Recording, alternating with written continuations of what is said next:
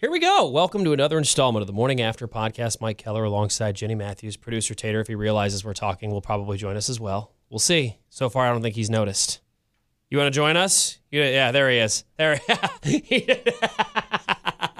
Hey, welcome to the show, Tater. Yeah, hey, welcome. Just taking a little nap. You joined in like 20 seconds deep, so you're fine. Oh, okay. Well, and funny you said you're taking a nap. I would like to be taking a nap. I'm still worn out. We did something on Tuesday night, and here we are Thursday. In fact, we were so tired yesterday, the day we normally do our podcast, that we couldn't even do it. We actually should have started with probably like a State of the Union style public apology for not releasing a new episode of the podcast on Wednesday like we usually do and making the masses wait till Thursday. Because I know people really shape their lives and their daily schedules, especially their Wednesday schedules, around the release of the Morning After episodes. No doubt about it. We apologize for It's funny, though, we're laughing about that, and probably with our podcast, people don't. But I know that there are some podcasts, true crime, that I follow that I wait. I really do wait for the next episode to come out. And when it doesn't come out on schedule, I'm like, what's going on here? I have to know. Who killed who? It's no different than, say, I think even more back in the day now, but like TV shows. You remember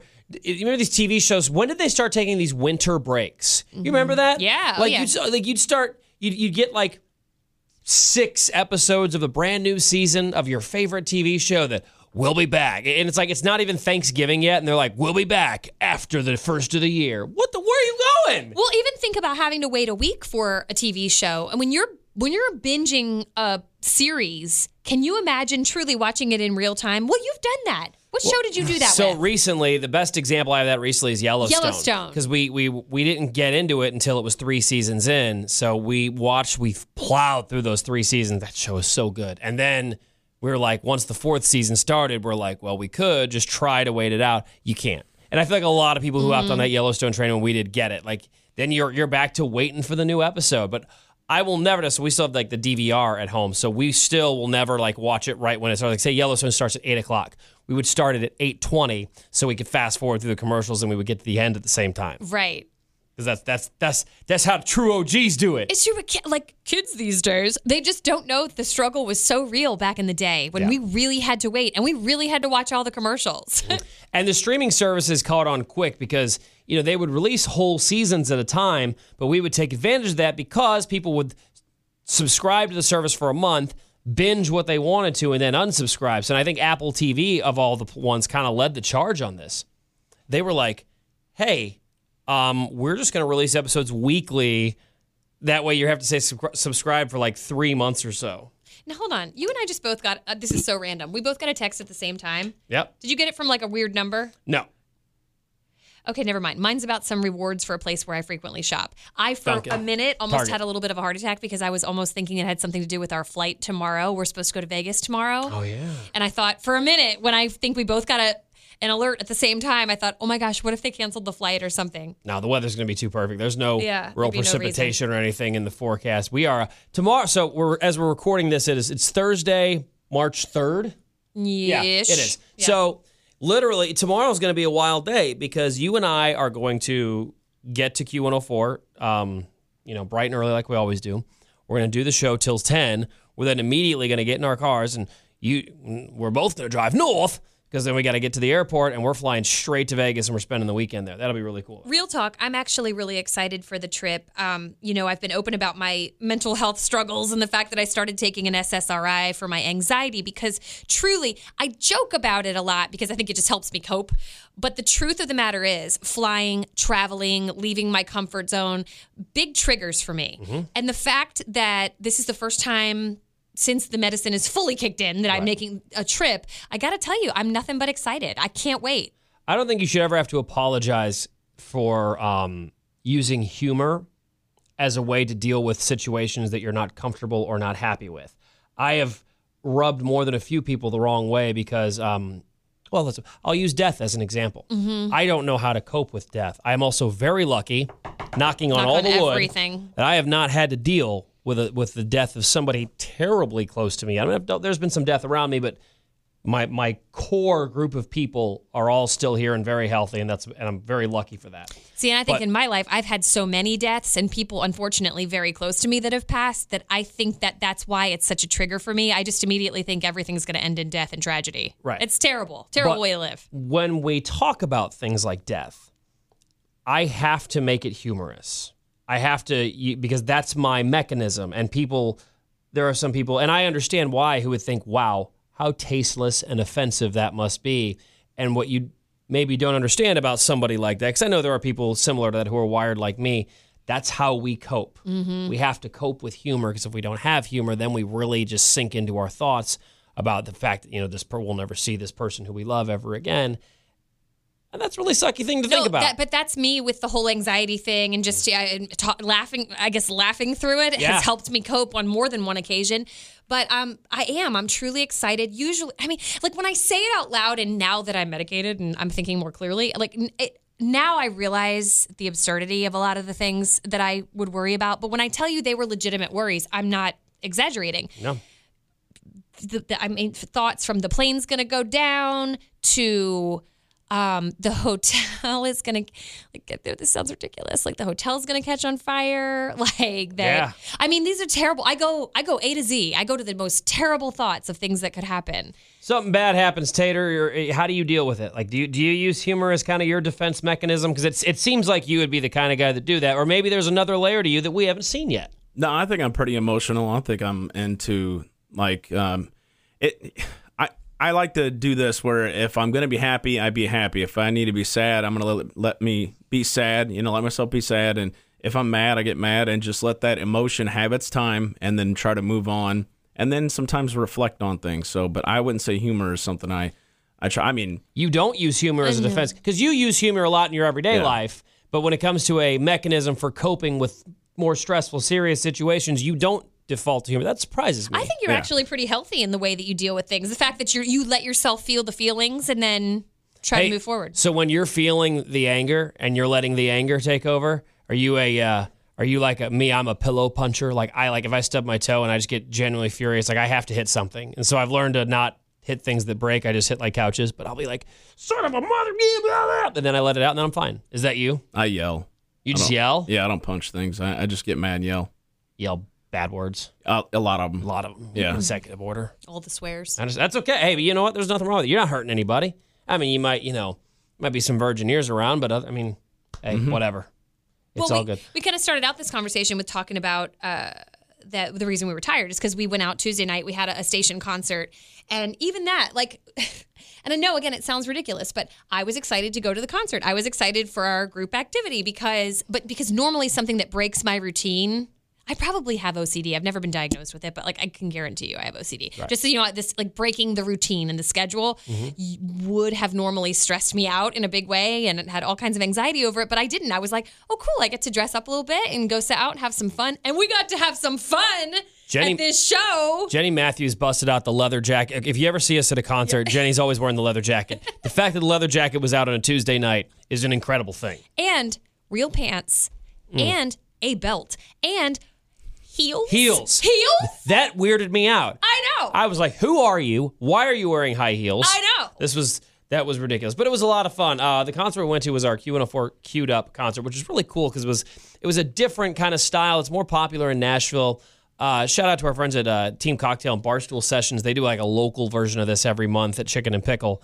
But it's where you have multiple artists on the stage at the same time. They've got nothing but their acoustic guitar and a bar stool. They just sit down. They perform all their songs just by themselves. And then usually in between, and they'll go back and forth. Morgan Evans perform first, and then Russell Dickerson perform, and then Joe Nichols. And then they just kept going back and forth, and they would share stories between songs, stories about the songs. They would converse with each other. I know Morgan Evans uses the foot pedals to so he can have He was giving himself his own drum beat and then looping it and things and had this whole big sound going. And Joe Nichols was set to sing, and Joe looks over at Morgan. He says, "Hey man, can I borrow your band?" And I thought that was very funny. I was like, that was great. Clever. So, but no, it was really cool, and I hope we keep this going, and I think we will because it's a new it's not new, but I think it's new to a lot of Kansas City, unless you've been to Nashville and seen a show like that. It's a different way to do a show, and it doesn't work with the big stars, because the big stars don't need to share a stage with them, if we're being honest. True. But you get a couple of stars who are on their way up, all performing at the same time and just sharing laughs, sharing stories. It's a cool, different concert experience. Well, I love that the country stars, I feel like, are down with this. They think this is great. They're here for it. I don't know that I could picture pop stars doing this kind of thing. I just don't. I think it really works with the country stars. And another thing just about the country stars is having had a chance to work with all genres of music and the celebrity types, man, these country stars are the real deal. We were fortunate enough to get to go back and say hi. I thought we were just going to be on the bus for just a couple minutes just to say a quick hello. Thanks for coming to Kansas City. We appreciate that you're here. But it was Russell's tour bus, and his wife Kaylee was there, who you've told me for a long time, you're going to love her. You're going to love her so much. Because she's you. You two are very similar. Okay, then that is the biggest honor of my life to be compared to her, because she is an absolute sweetheart, so welcoming. First of all, they couldn't be more normal and just like regular people. And she was so hospitable. We get on the bus and she's like, what can I get y'all to drink? And we were probably on that bus for like close to an hour, just hanging out, just talking. She and I were talking about kids and Target and just like mom stuff and whatever. And Russell overheard you talking to his wife about Target and had to like come barge over, be like, if either one of you has your Target app open and you're buying stuff right now, knock it off. Yeah, I mean, it was just crazy that just how normal they are, and just how kind and nice. And yeah, she's my new best friend. And I know I have a new best friend every day of the week, but she really is my new one. Yeah, and we're very blessed. I try to be careful with how much we talk about our backstage stuff, only because we know that that's kind of a perk of the job. Not everyone gets that. But I'll tell you this. I know, some of you listening are avid fans of certain artists, and I think, there are meet and greet packages available, for you to purchase for your absolute favorite star if you wanted to. And I think if you ever decide to make that, I'm going to spend this absurd amount of money to meet my artist, it better be a country artist, because I think the country artists are absolutely the best at making sure that those fans get their money's worth with their interactions. You're going to get a lot more interaction. I've been to meet and greets with pop stars that you just kind of zip right through the line. Yeah. Maybe just a quick wave and a hello. And by the way, I didn't bring any of this up just to brag in any manner. I know at all. I really want to just let you know how down to earth and real Russell and Kaylee are, and just it makes me like artists just a little bit more. Absolutely. When you know that they truly are just good people behind the scenes, and they really are. They are the real deal. Tater, who's your hold on, sorry. real quick. Nate Barnes, by the way, we all got a chance to talk to Nate. He opened up the show, and he's a total up-and-comer. Also a really nice guy who you can tell he's got the personality, and he's ready to go. I think we're going to see big things from him. Who's your favorite person you've ever met in the country music industry? It don't even be a singer. It could be a rock, because I know you're a big songwriter guy. It could be a songwriter. It could be a record rep or somebody like that. It might be a tie between Jordan Davis and Dirks. I thought Dirks was very, very down to earth. He was a Starlight, which was a great venue. I'd never been there. That was kind of cool. And that's John Party was there as well. And I think that Dirks, that guy's a riot. Yeah, John Party. Yeah. We're gonna have fun at Yala, that's for sure. I would have to say Dirks was a really cool, down to earth guy. And I actually, speaking about queued up, I just read a story today on Twitter that Joe Nichols used to be a radio DJ. Did he really? Yeah, he was an overnight guy at a top 40 station. And he would always, he thought nobody was listening, so he would slide a Merle Haggard record in. And one time his boss, the program director, heard it, and he called up and he said, hey, I heard you play Merle Haggard. I haven't programmed Merle Haggard in 15 years. And Joe goes, it must have been in the wrong case. Never happened again. Now, the third and fourth time it happened, multiple times after he was told not to, the program director said, that's it, you're fired. So we got fired. And that's a fireable offense, by the way. Yes. Can you imagine our neighbors over at Mix playing some Merle at 12 o'clock on a Tuesday? And then he said that the guy that fired him got fired a month later, and then now he went to a classic country station. He said, my ratings must have been up.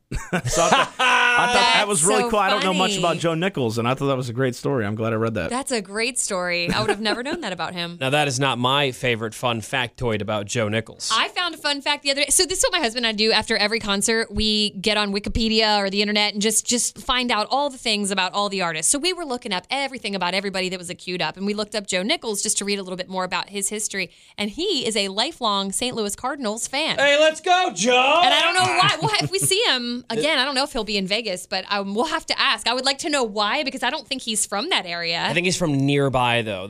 Okay. So I'm going to get too sportsy on you here for just a second, but those who understand. Like, there's a reason that, like, the Chicago Cubs have such a huge following across the nation. Like, a lot of people outside of Chicago love the Cubs, and that's because their games back in the day had always been broadcast on WGN. So you could always see the Cubs, the Braves on TBS. You could always see the Braves because it was like a national station. So with the Cardinals, growing up, they were always big on their radio signal was huge. KMOX 1120 AM in St. Louis, and AM stations. They're not as easy with cell phones. But before cell phones, AM stations, the way they were built and their frequencies were, could broadcast for hundreds and hundreds, sometimes thousands of miles on a clear night. The KMOX, the big station in St. Louis, you could hear it in Phoenix. I mean, it's insane, and that's insane how that technology works. So, okay, well, answer me this: he was raised in Rogers, Arkansas. Yeah, that's Does that make sense? Yeah, Arkansas is absolutely Cardinal country, and so he probably heard those games, and but that signal, that was kind of before TV really took off, and so people all across the Midwest would listen to Cardinal games because KMOX had the strongest signal out of everybody, and that's kind of how the Cardinals have. And they are a winning franchise. And I'm not saying this to tick anybody in Kansas City off, but they are an historically winning franchise. So that's going to bring a lot of fans as well. But that's just Arkansas, and like Springfield has the AA affiliate, like Springfield, Missouri, and then Memphis has the AAA affiliate. So just that whole area is Cardinal country. Baseball talk. I'm here for it. I'm going to miss baseball this year. Can I tell you a quick story? Like, I'm really bummed out. So my best friend in the world, his name is Willie, best man at my wedding, lives in Northern California now. Runs one of those huge Amazon warehouses, like is in charge of the whole damn thing. It's awesome. And he lived in Hawaii in the military for several years, and I never went and saw him. And I was so mad at myself for never doing that. So I said, gosh darn it, I am going to go see you in California. Booked my plane tickets a month ago. Going to go in May, and the reason I picked May is because my hometown Cardinals happen to be visiting San Francisco in May, and I'm like, here we go. So I booked the tickets. I told him, dude, I'm coming to see you. He's like, when? I said May, and we're going to get tickets, and we're going to go to the ball game, because I don't know if you know that San Francisco has an incredible baseball stadium. It's beautiful, right over the bay. Barry Bonds would hit all those home runs into the water back in the day, and I've always wanted to go to that stadium. So we booked the flight. And now look what baseball's doing. So as of right now, my game it's like May 8th or 9th or something like that. So it's still on for now. But if baseball doesn't get their shit together, I might be very upset. Can we talk about that whole thing for just a minute? And I mean, look, I'm talking as a person who does not know a ton of sports information. Sure. But what I do know is that they're on strike. The players want more money, and the owners don't want to pay any more than they are. Is that correct? Not all the way. Not all the way. Because now, the way I understand it right now, I'm going to be honest with you, I'm irritated about it. So, as am I. I think as all baseball fans are. They're not on strike. They're being locked out. The players would actually still be willing to play while the negotiations are ongoing. The players are like, let's play anyway. It is the owners who are imposing the lockout, saying, no, you're not going to play unless a new deal is made. Do the players get paid? Because they are under contract right now, right? So do they get paid even during the lockout? They do not. No. So they just canceled the first week of games, and the MLB said that the first week of the regular season has been canceled, and players will not be paid for the first week of games. Okay, so I totally get why they're doing that, though, because they're like, this will force the players at some point to say, okay, well, then we'll take what you're offering. And that's cute and all, but they're also losing money because they're not getting fans through the gate. They're not honoring TV contracts. They have to pay those TV contracts back. It's a wild thing. This is so sportsy of me to say. Did you happen to see the tweet by, is it Mike Trout? Yeah, sure. Mm-hmm. Is that right? Yeah. Yep. Oh my God, who am I? Yesterday, tweeted something about why his reasoning, like why this is a thing and why it needs to be a thing. And one of the things he said in the quote was he's actually doing it for the fans. And then I read the comments to try to understand a little deeper here, because in my mind, I'm like, how is this helping the fans? And a lot of fans were saying what I was thinking. How is this helping the fans? Because what's going to happen is, the prices on everything is going to go up, and this is going to actually hurt the fans. What he's talking about, because I can explain that. Yeah. Is right now there is a problem with baseball, despite it being like too long and all that. All right, because I think it is too long. But right now, about a third of the baseball team. So there's 30 teams in Major League Baseball. I don't think it's absurd to say that 10 of them don't compete to win. They get guaranteed TV money, so no matter how bad they do, no matter how bad their attendance is, no matter how bad the product is, they still make money. And the players want that to change. Players don't want to play for a team where they know that they have absolutely zero shot and their managers don't even want them to win. That's an insane thing. I had no idea that was that's gonna ruin the game. And so the players are fighting for like a way to make it more competitive. And what they want is everybody who owns a baseball team to have to spend a certain amount of money to make your team competitive to compete. Okay. And then another thing, And then another thing is, another big issue of this is the minor leaguers. So we think, because a lot of people are saying, oh, here we go, it's millionaires versus billionaires. It's something like 80. What is that? I don't know. My watch started yelling at me. Wow. Sorry. That was I have no wild. idea why. I did nothing. But there's something like 80% of it, I don't know the percentage, so I'm not going to say that, but a number that is a lot higher than you think it is of these baseball players aren't even they're not even making $1 million a year. Whereas the owners, since the last contract that was negotiated for this, they said on average their worth, like the value of their franchises have gone up like 41%. So all of these guys are multi-billionaires. Like they would have bought the team for a couple of million. Now they're worth a few billion. So so the owners' profits continue to go up, but players' pay isn't going up as much. And I understand that they make a lot, but like there are some minor leaguers. There's some minor league baseball players and like top prospects who make maybe $15,000 a year, and like they can't afford to house themselves because you can't live on $15,000 a year. Right, That's insane. And so the minor leaguers are a big part of it as well. And also, I understand that it is they're talking about a lot of money, and yes, the bare minimum I think is like if you're a major leaguer is like $600,000, which of course is plenty to live on. But I understand the argument of when your boss, your owner, is seeing their profits go up exponentially every year and they're throwing you a couple extra pennies every year. That's nonsense. Yeah, and I can see this happening in other industries, though, and I just wonder why you don't see more strikes, things like that. Is that because this is all union? And there is a players' union involved, and also, I'm making the bare minimum of $600,000, but if I was making $600,000 a year and was I could still afford. You could afford to take that. a year. I could afford to strike or not play for a year to make a point. Do you have predictions on?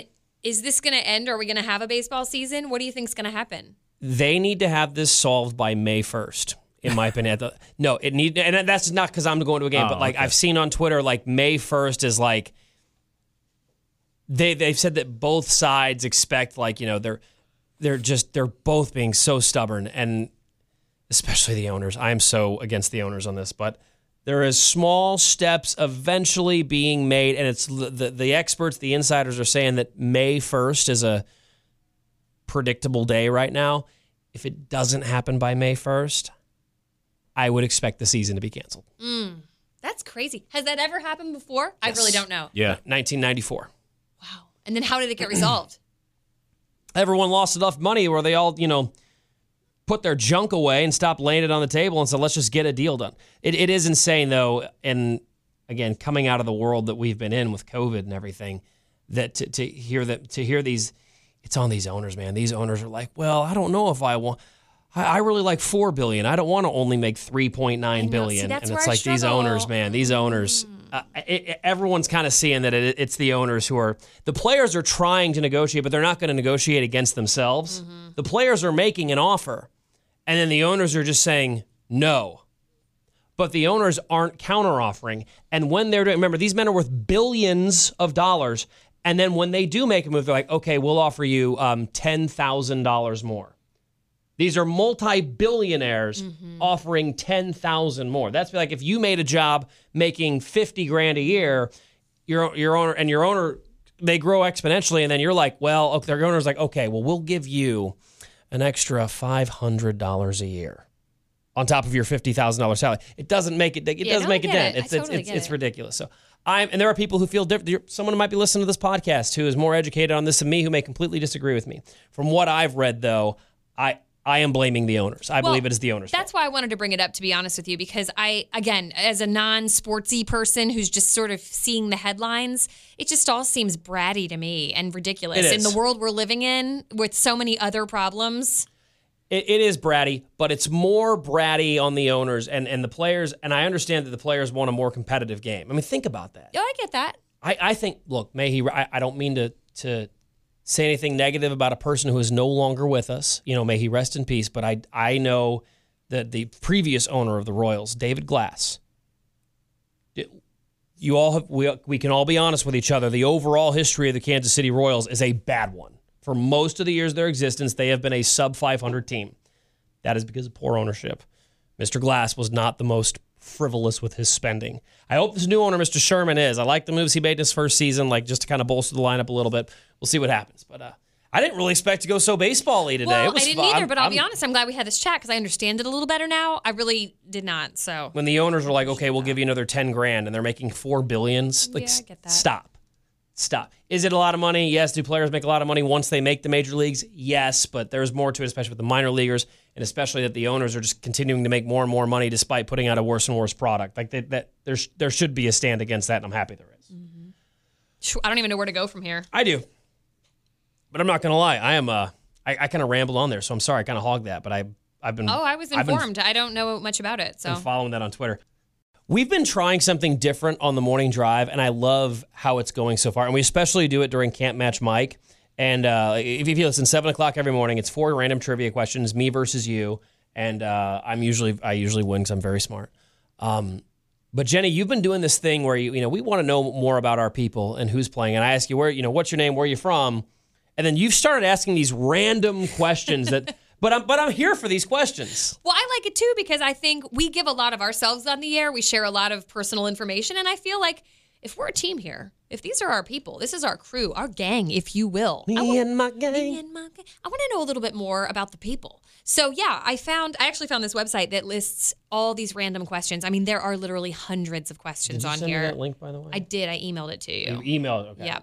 And I thought today on the podcast we could go through, just ask a few questions to each other to feel it out too, to see, is this a good random question? Because it's not like they have all day to think of the answer. I mean, they've got to come up with something pretty quickly. Right. So I don't want too thought-provoking. An interesting question that's easy to answer that is maybe I have hiccups, not a question that's asked every day. So the list that I found divides it into categories, like questions to make conversation, interesting questions to ask someone, right. Good random question. The category I really like is funny random questions to ask. So I'm going to choose from that category. Okay. Because I just don't know where this is going to go. I'm going to start with you, Tater. Yeah. What is your go-to song to belt out in the shower? Oh. I don't sing in the shower. I think it's kind of weird. I don't believe you. What? No, I don't. I feel like you feel like he's a belter outer beer shower and the beer drinker song singer? You know what? I can't believe I'm gonna say this, but no, I can see him as I'm gonna say the word hummer, don't laugh. But I see you more as a shower hummer. Yeah. He's like, me too. Like he's scrubbing his pits and he's just going, like I could see you more as a guy who hums in the shower. Okay. Not necessarily a full song belter. All right, well, let's just say this. If you were going to belt out a song in the shower, what song would it be? I think Song for Another Time, Old Dominion. Ooh. That's one of my good favorite choice. songs. Oh, I love it. And that's really not a belting song if you think about it. No. He doesn't really belt. He just goes, song for another time. Mm-hmm. Okay, Mike. What would you do if your pet suddenly started talking? First of all, you better call me immediately. Right. You know what? And we're laughing, but I instantly have my answer to this. What is it? I would be like, did we do a good job? Are you happy? Yeah. Am I doing anything wrong that like maybe I think you like, but really you absolutely hate?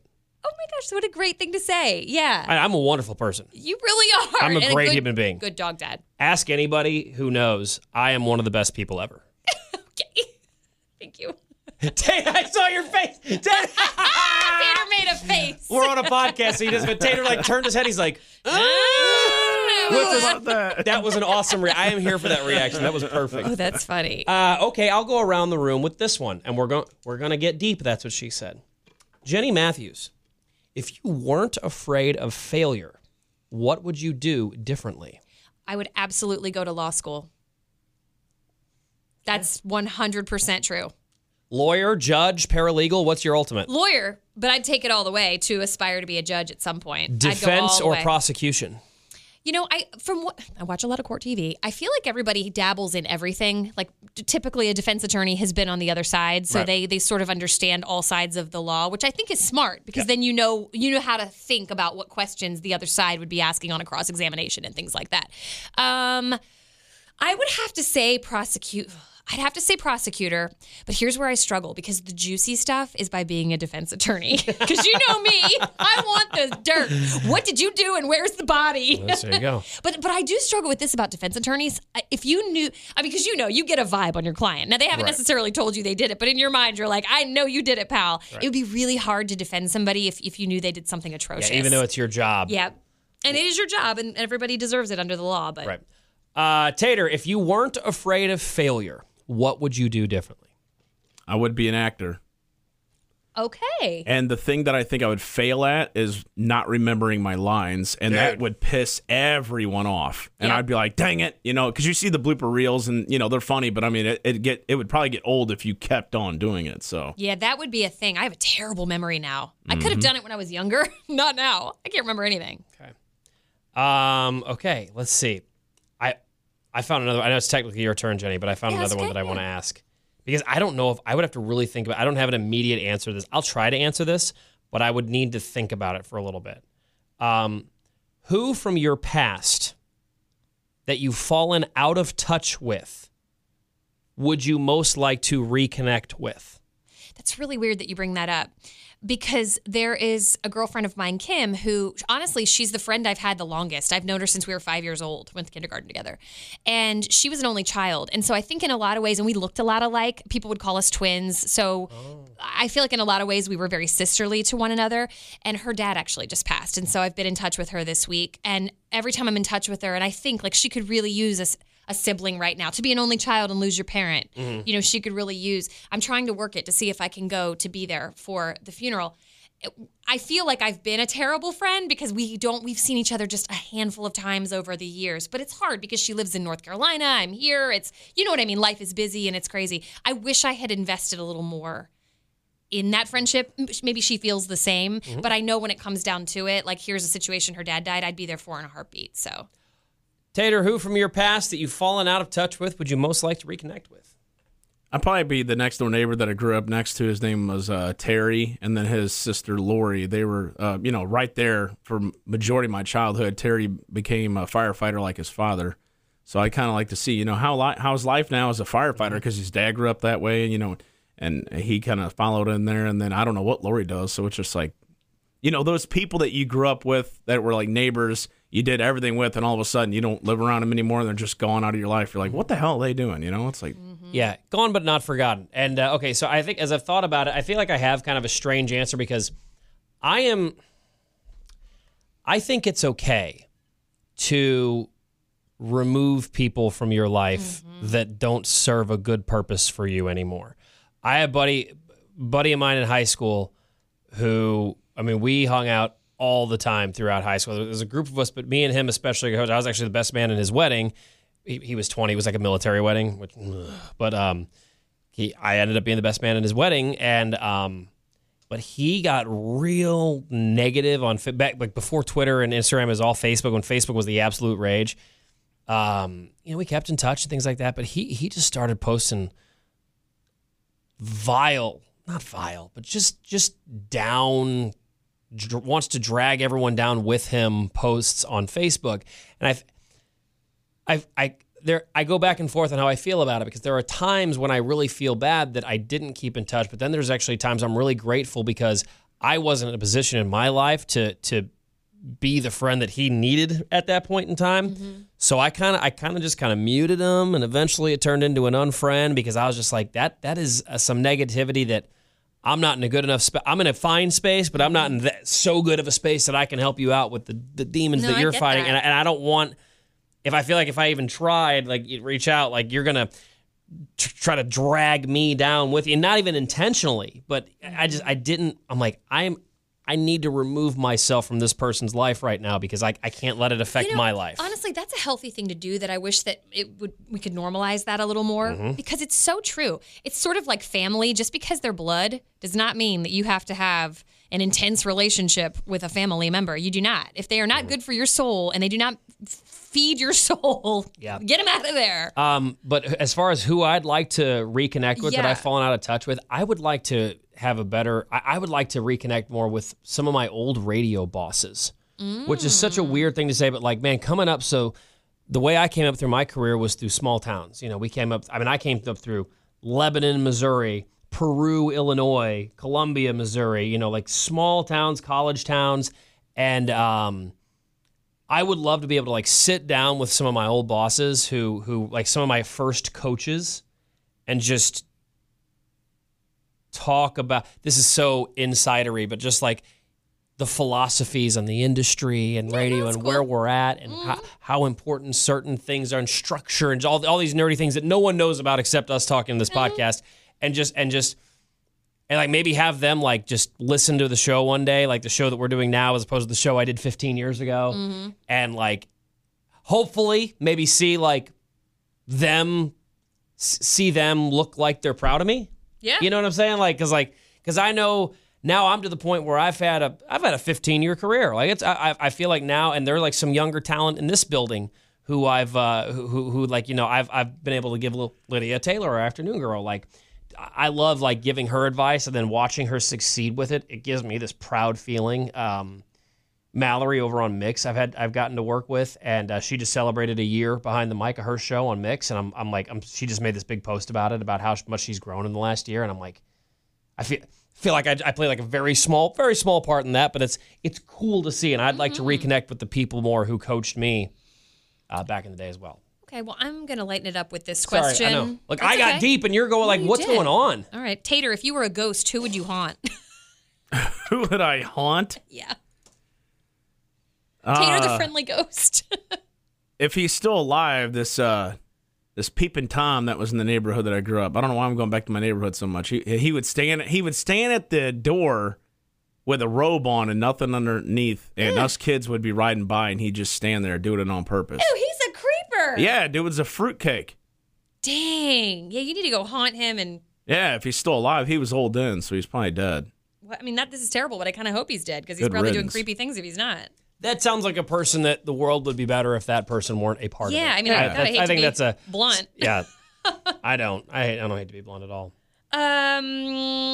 Mike, you have Wonder Woman's lasso of truth. Who do you use it on first?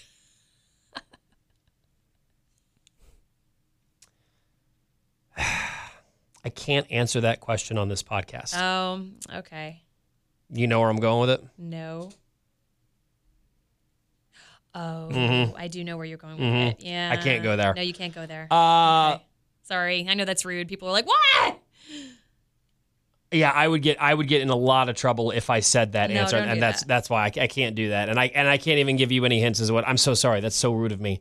But I can give an answer. If I could lasso the truth out of somebody, you know what? I'll go there. I'll go to the on the celebrity sides of thing. I would truth lasso a Kardashian. And be like, do you really think you're worth what you're worth? Like, you know you aren't really that talented, right? Like, for real. Like, you want to know something, though? Hold on a minute. Now, some of the Kardashians, maybe. But Kim, come on now. I mean, honestly. Kim, I would give credit to because Kim is the first. She's done some stuff. Look, have you ever seen an Instagram ad? That's thanks to Kim Kardashian. She was the first person to advertise on social media. There's brilliance there. But the rest of her family. Also, this is so tough. I think I would truth lasso people I disagree with politically, and especially on certain issues, I'm like, there's no way you actually feel this way. Because I feel like there are some issues that are so common sense obvious. Like, I totally agree with you. You know you're an idiot, right? Like, stop it. That would be my answer to that question. Okay, let's scroll down the list here. I got a question. Okay. Yeah. When you get your socks out, which foot gets the first sock? Left. Ooh. Hold on, I got to think about it. Right. A lot of people, when I usually ask artists this because it's kind of just out of the left field and people to think, but you knew it right off the bat, Mike. That's interesting. Left foot. Mine's the right. Is it supposed to be the left? Does that mean something if it's the right? Well, it's interesting that I'm left-footed and you're right-footed, so maybe by habit people put their dominant sock on first. I bet it is. I think bet so. that's the way. Yeah. There you go. Ooh, but wait, that makes me think about gloves. Because I would put my left glove on first because I'm right-handed, so I would use my right hand to put my left glove on. Here's the deal. When it comes to socks, by the way, you know how shoes, there is a clear left shoe and a clear right shoe? Uh-huh. I would like socks to do the same thing. I know. You know what? I'm going to go one step further on that. Soccer socks. Because my kids have one pair that they got like with their kit, you know, their actual uniforms, and it has an L and a right and an R, and I love it because I know exactly what to do here. But some of them are so straight across at the top, and then my son's one of those where if it just has the slightest amount of gathering of material at the toe or whatever, I mean, take it off, start over. He's got like sensory issues with that. Got it. Anyway, sorry, went off into mom zone. I enjoyed that question. At first, when you first asked it, I was like, that's a strange question. Then the more kind of we got into it, I'm like, that was actually an interesting question. I enjoyed the conversation. If you could relive one day of your life, what day would that be? This is very easy for me, so I'm going to ask you guys first. Mine would be the birth of my daughter. Of course. Because it was the first time I gave birth, and I remember blips about it, but I don't remember. No, I had the best deliveries. I didn't feel anything. I got that epidural. I didn't feel a thing. All the drugs. Can I ask, is epidural, that's a needle to the spine, right? Sure is. Ugh. Ooh. Yeah, but let me tell you something. When you got a baby growing, a human growing in your belly, and you're like, well, do I want to feel this or not coming out of my vagina? I'm thinking that you would opt for the epidural as well. Yeah, and most times there's there is TMI here, but there is some tearage, some rippage. Oh, I had the rippage. Yeah, the rippage. So I told you this story before about the doctor, because my normal doctor was actually on vacation when I gave birth. So the doctor when I had Miles, who had delivered, I tore, and he's literally sewing me up. Like, imagine like a needle and thread going up into the air. So yeah, like imagine you're Jenny in the stirrups. Oh yeah. And all you can see is the hand going up and down because the face is down in the crotch. He's like, so you're in radio. I sure am. I would really. That's very interesting. I would love to know. I'm going to start listening. I'd like to take a tour of the station sometime. Oh, this awkwardness continued the next day when he had to come by to check on my hemorrhoids because I pushed out my child. And he was examining my hemorrhoid situation, continuing to talk about radio and how he would very much like to have a tour of the station. Heard your break the other day, and 3, 2, 1 hemorrhoids. Whew, it's a lot. That's an inside joke. Anyway, I don't even remember what the question was. Oh, day you would relive. Yeah, so the birth of my daughter. Because I have blips of it, but I would love, it was such an incredible moment. I would love to relive it just to experience it one more time. My best friend's wedding. It was just an unbelievable day. We just had so much fun. I got to see all the friends that I hung out with way back in the day, and I danced with a very beautiful girl. It was so fun. I tried putting the Mac down. Did not work. It did not work. Right. Yeah. But I love that you tried. I tried to dance with her. I'm like, this girl's way too hot to be dancing with me. I felt like she was feeling it, because we were bumping and grinding. Right. No, she's shaking her butt up on you.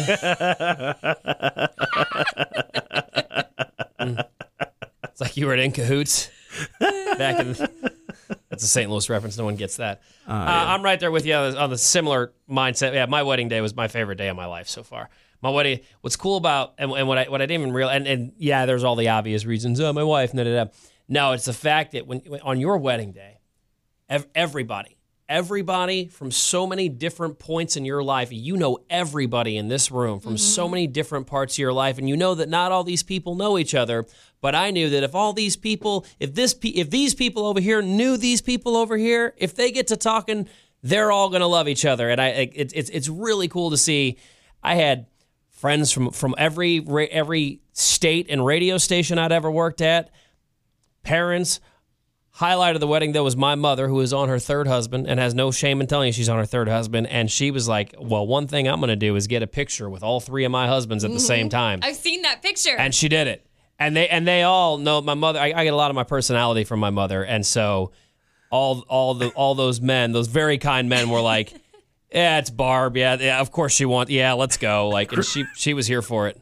That's the way to be. Seriously. Yeah, I'm very lucky to have always had very civil parents and step parents and lucky and spouse or spouses of parents, because like that's where I'm at now. It's like my mom got married. Her current husband is like 2013. I think they got married. So like at this point, I'm a grown adult. I'm out of my life, and there was a conversation had about like, you know, what is my relationship with my mom's husband? I'm like, it's just that. I don't need you to be my stepdad. I don't need you to be a father figure. I got a dad. He does a great job. I love my dad. All I need you to do is keep my mom. If my mom's happy, then we are cool, my man. I'm exactly there with that's all we need to my be. Mom too. And like, well, what do we call each other? You're my mom's husband. Right. You're Mark. It's all good. But see, I had a stepdad when my first stepdad was when I was 8 or 9. So I was very little. Mm-hmm. So he truly was my stepdad, you know, like I loved him. He would tuck me in, you know what I mean? It was that sort of a relationship. Yeah. Yeah. Cause I know my mom was her second, like when I was 2 years old, my parents got divorced, and that's, it's fine. It's like, it just didn't work out, whatever. Mm-hmm. I grew up. That's just kind of how I grew up. You don't know any different, really. Yeah, it was fun. I remember dating a girl who, like, we were 18 and her parents were going through a divorce, and she was just devastated. It's totally different. I'm like, oh, welcome to my life. It's easy. But then, yeah, my mom's second marriage was like a 20-year marriage, and that was my stepdad growing up. Right, totally. What's crazy is he's a very different guy. Love him to death now. Like, I just want all the happiness for him. But we didn't really get along great when I was growing up, because he's just a very different person from me. That's me and my stepmom. We didn't either. And I appreciate her now as an adult, because I just understand mom stuff now. You know, I get it. But he was really into technology, even though he was not very technologically skilled. I don't know how to explain it, but he was just into electronics, even though he didn't understand them and things like that. So it was actually as I became an adult and started my radio career, and I started doing radio stuff, and he's like, so, well, tell me about this. And he got real interested in the behind the scenes, and we actually grew a lot closer. Yeah. When I started telling about all the zings and zaps and dings and all the buttons that I pushed every day, he's like, wow. Yeah, you find the common ground and you roll with it. And your tower emits 100,000 watts of electricity. That's incredible. Like he was all about the tower. And I'm like, towers in the middle of the field surrounded by mice. But that's kind of nice. You found a way to connect. Yeah. And then actually, so years later, so he and my mom separated, they divorced, and so obviously, and then I lived out of town, so I didn't see him for a long time. Well, his mom, so technically my step grandma, if you want to call her that, but we were always really close with her. She passed, and so I was living in Columbia at the time, so I made the 1.5-hour drive to St. Louis for that funeral, because I really loved her, and I wanted to pay my respects, and my stepdad, Bob, did not know that I was going to be there. And so my mom brought me over and said, well, hey, Bob, look who's here. And I just kind of said, hey, and I went and give him a hug, just thinking it was no big deal. I was like, I haven't seen you in forever. I can't wait to see you and give you a hug and just I hope everything's great. And he got emotional. He couldn't believe that I was there. And he's like, oh. And I'm like, whoa, don't cry, Bob. That's enough of that. No, I just want to give you a hug and bro it out, dude. Come on. With my stepmom, you know, I can remember 2 specific things. One is she would never sit with us and eat dinner when she would feed all of us kids first, and then she would sit and eat her dinner by herself. And I always thought, well, that's anti. Like, she doesn't what want a to B sit word, with us. right? And now I totally get it. She wanted to get all, because I kind of do that. Like, you get everybody else taken care of, and then you can actually sit and enjoy your meal without people asking you for 100 things. I mean, I completely respect it now. I get what she did. And the other thing is that she was just a super, just neat and tidy. And so she would get the kitchen all cleaned up at the end of the night. And then sure enough, you know, we'd want snacks at night or whatever, and come up and put cups and dishes and on the counter and leave stuff in the sink or whatever. And she would get so mad about it, and now I just didn't get it. I was always like, well, she's such a bitch, you know. and now I'm like, oh my god, girlfriend just wanted a clean kitchen, right? So there's things you just don't understand till you're old She enough. probably even put the toaster away every night, you heathen. She probably did. I mean, she was neat and tidy, but I've told her that as an adult. I said, listen, I just want you to know, if I was ever just terrible to you, just know that I didn't get it then. I get it now. I get it. And she probably really appreciated that. She did. She gave me a big hug. She said, thank you. Yeah, that's like, it's a big full circle moment. Full circle moment. I had a full circle moment with my dad recently because, again, I told you my parents were divorced when I was 2. So from the time I was 2 until the time I was 16, my dad would only see me 4 days a month. It's crazy. And he was real good about, because, he would have to pay certain child support, but that child support was dependent on me going out there to see him. But at 16, I got a job. Started working at the grocery store bagging groceries. And he understood that he was going to lose most weekends, but he was proud that I had to work, so he never raised a fuss about that or anything. And I just remember finally speaking to my dad as a man and just going, dude, I don't know if I could only see my kid. Could you imagine only seeing your kid 4 days a month? No, because coming from a divorced family, I had to do Mondays and Tuesdays with my mom, Wednesdays and Thursdays with my dad, and I alternated weekends. And I think that's why I'm the mom and the adult I am, is that, like, honest to God, Matthew would have to be a serial killer or cheat on me with, like, 6 different women for me to dissolve my marriage. Do you know what I mean? Like 4 women is okay, but once we hit 6, right? That's probably a deal breaker. Good for you, Matthew. What a deal. It would take. But I married someone that I don't worry about that with. Right. But I am I treasure my marriage, and I mean, that's why, like, he married the right woman, because I would never, and people are like, you can never say never. I'm telling you right now, I would never cheat on him or do anything terrible, because I treasure it so much, and I would never want to split my family up for myself, but also for my kids. Right, and also you love him, yeah. That's I mean, there's a number of reasons, but yeah. Oh my God, if you did that, I'm going to look you in the eyes and say, I would be so disappointed in you. I couldn't look at you as the same person. Same if I were having, like, what if I were so dumb? Yeah, if I did that to Katie, I don't think we could do a show anymore. I'm going to be honest with you, we couldn't. Yeah, because it would ruin everything. It really would ruin everything. But I would never. I mean, it's just not even in my brain. Like, that's not even a thing. So, boy, this conversation has just really gone so many different ways. Like, for real, like, cheating on someone is like the most disrespectful thing you could ever do. Yep, and I can tell, I've been open about that on this podcast. Yeah. I've been on both sides of it. Mm-hmm. And I understand. I do. I understand why it happens, particularly with couples where they didn't get it out of their system and didn't get to experience life when they were younger, and so then they get married young, and then they just always have that curiosity. I think that happens a lot. I'm not defending it. I just think that I can see why that happens. Yeah, you're not saying it's okay, but you understand the reason. And look, you can say, of course, everyone knows that there are evil temptations in the world, but evil temptations, just because you know they're evil temptations doesn't mean that they're easy to say no to. You know, there are temptations a real thing. My mom's been divorced a couple times, and it's like, I understand why, because there was she just really didn't think clearly when she married the people she did. She didn't. And we can look at it now in hindsight, and, like, both of us dissect it and say, oh my God, like the fact that she and my dad were actually a couple is mind-blowing to me, because they are the most opposite people in every way, shape, and form that you could possibly imagine. Like, the fact that they were it is a miracle that I am here. I agree. There's no way. Yeah, you really got to know both of them, so you can I'm saying I agree, because we enjoy the presence of your company. Oh, well, it's a miracle that you're here. No, it's a miracle. Try to be nice.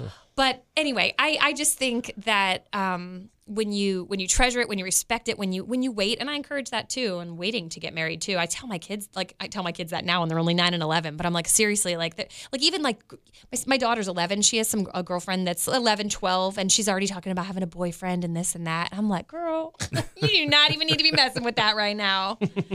She's close.